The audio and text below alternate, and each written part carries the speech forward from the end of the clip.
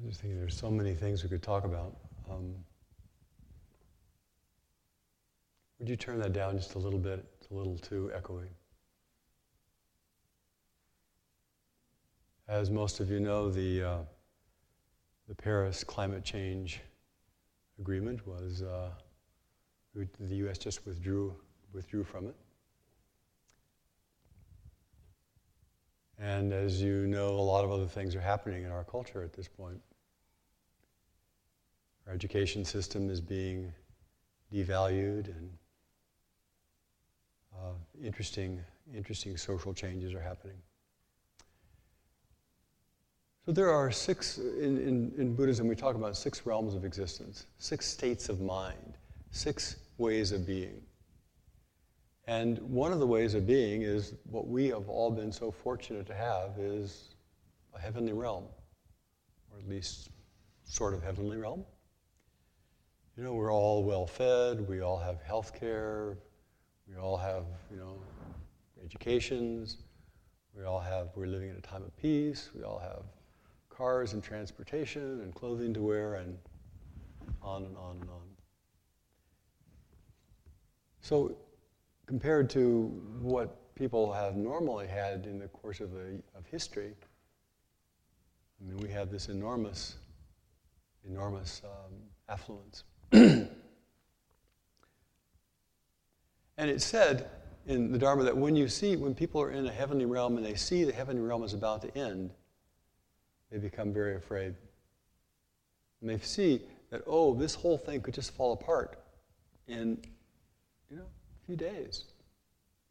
We become quite afraid. So a pandemic could happen. The economic foundation of our culture is, from some perspectives, is quite shaky. There's a number of countries that are a button away from an atomic device being exploded.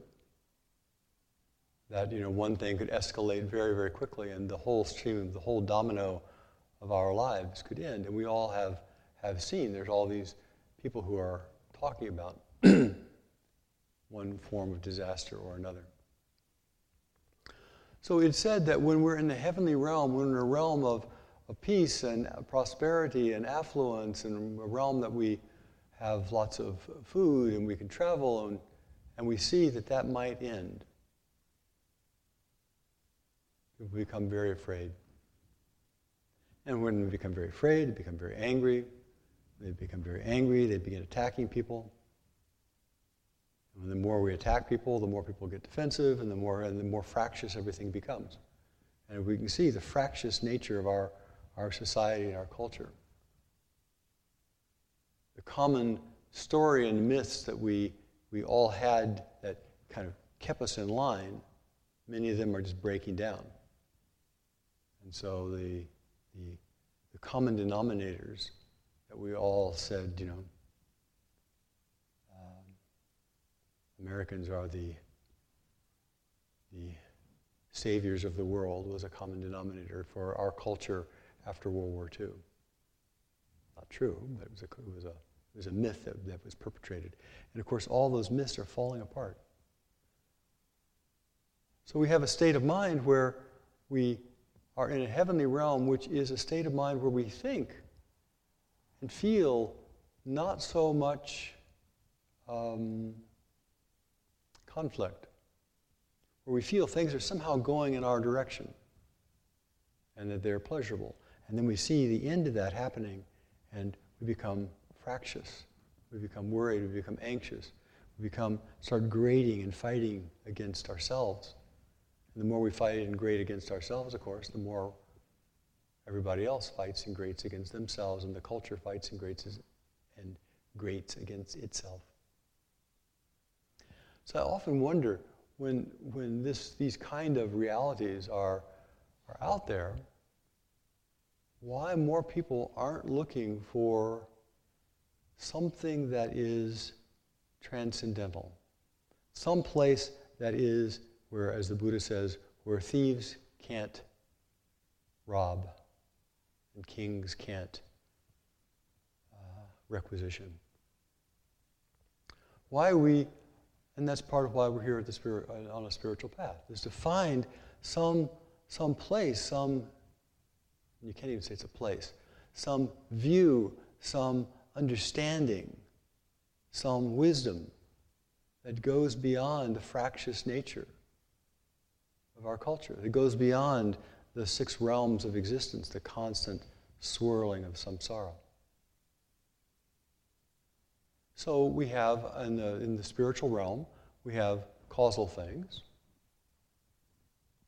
And causal things is everything that exists has a cause, because there is this, there is that. The Buddha says if you try to trace the origin of things back too far, you go crazy, because they essentially have no origin. Everything is a fundamental cause of everything. But we have certain things that we can do. If we choose to be kind, that has certain causal effects. If we choose to build a building like this, it has certain causal effects. That we have some efficacy about which direction we're pointing our actions. And so in the spiritual path, the spiritual practice, as I mentioned earlier, the first stage of the spiritual path, the first stage of practice is to stabilize and calm the mind down, to become present.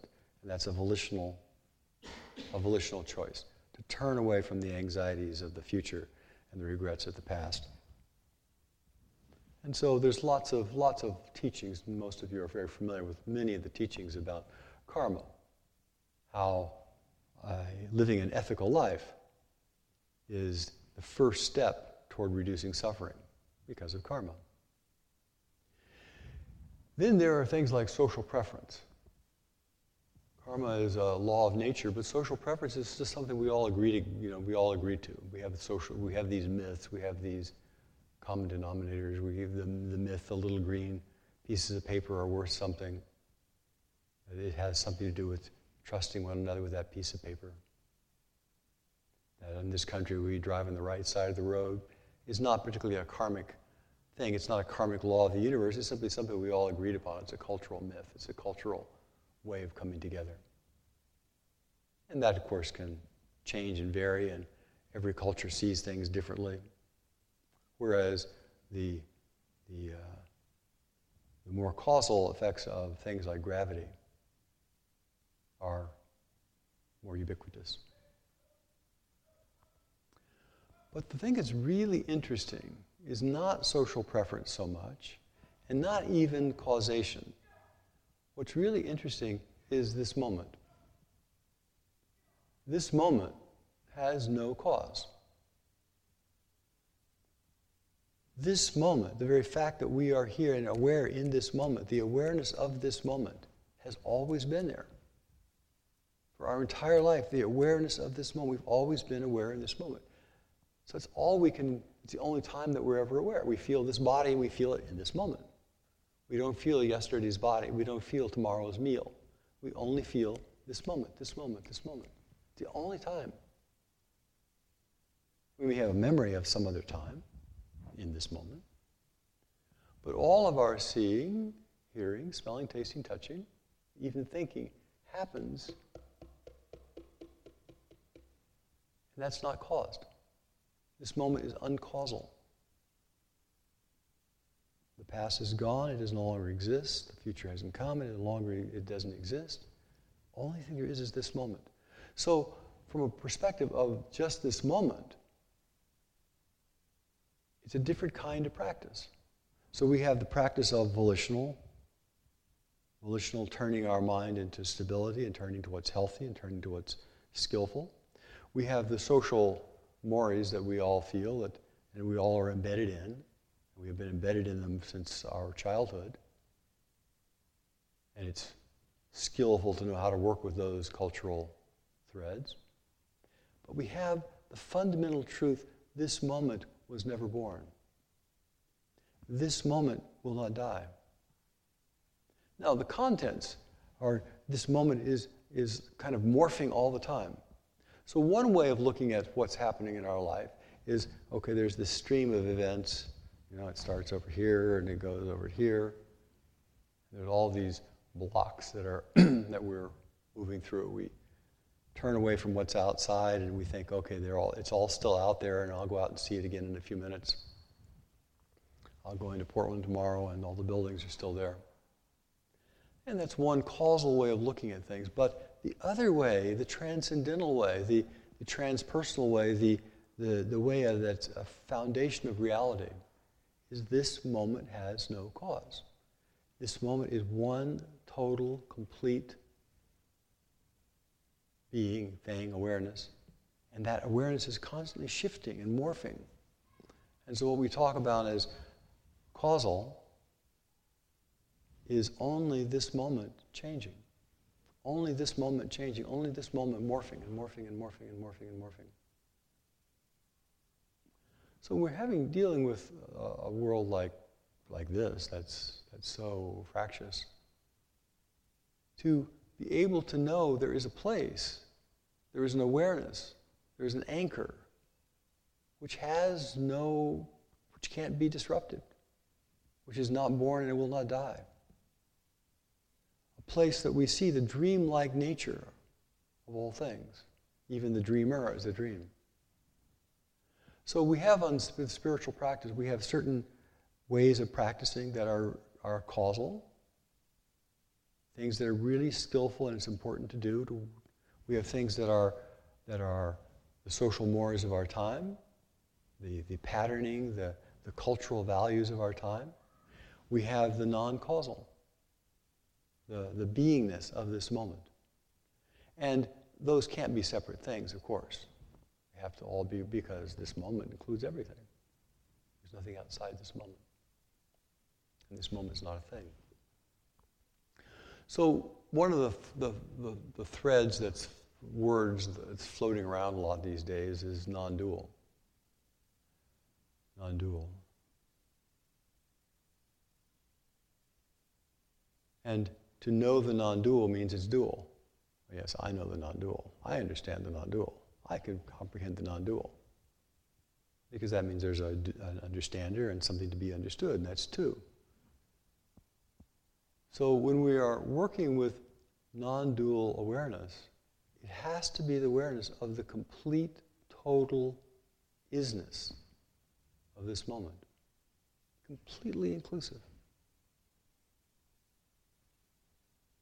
Completely inclusive.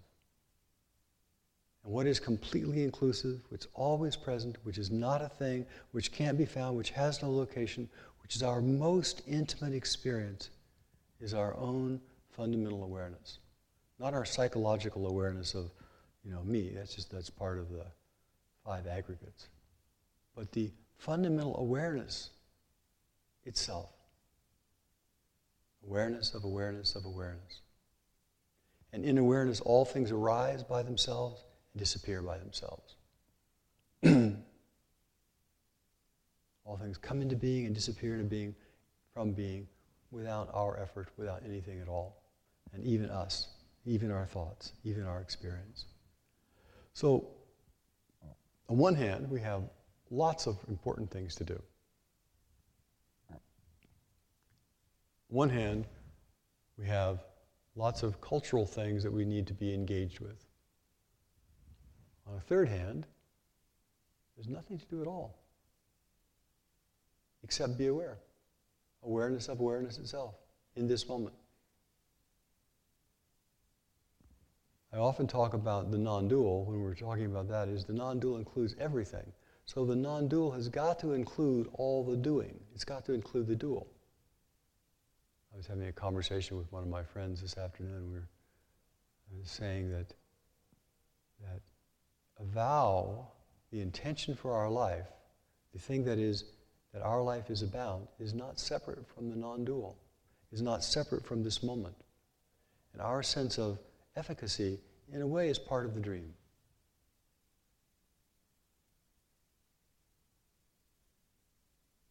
So, in the middle of this fractious world, in the middle of this world where everything seems so falling apart, and the environment and the economy and the social situation,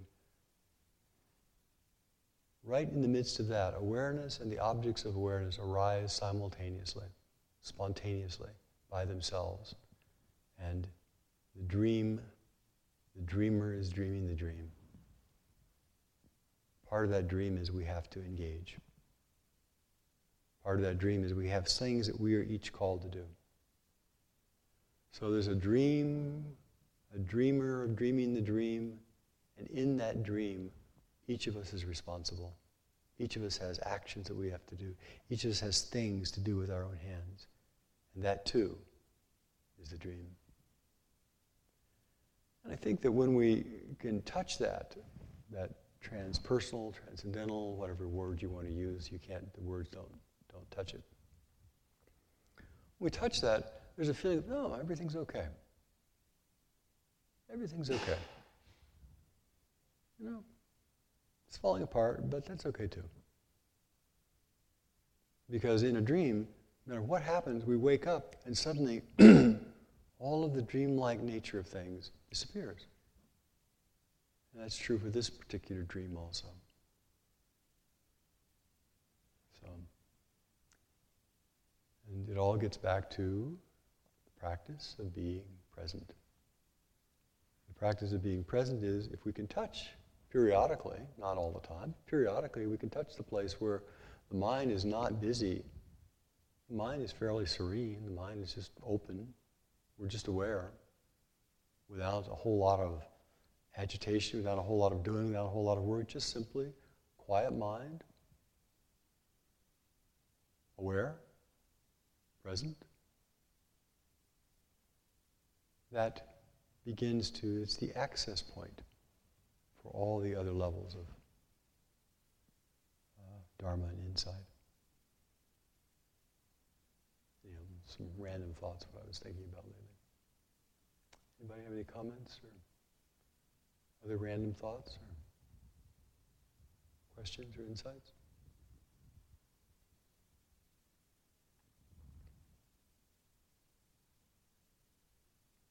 Can't tell whether you're all numb or asleep or whether this is, complete in itself.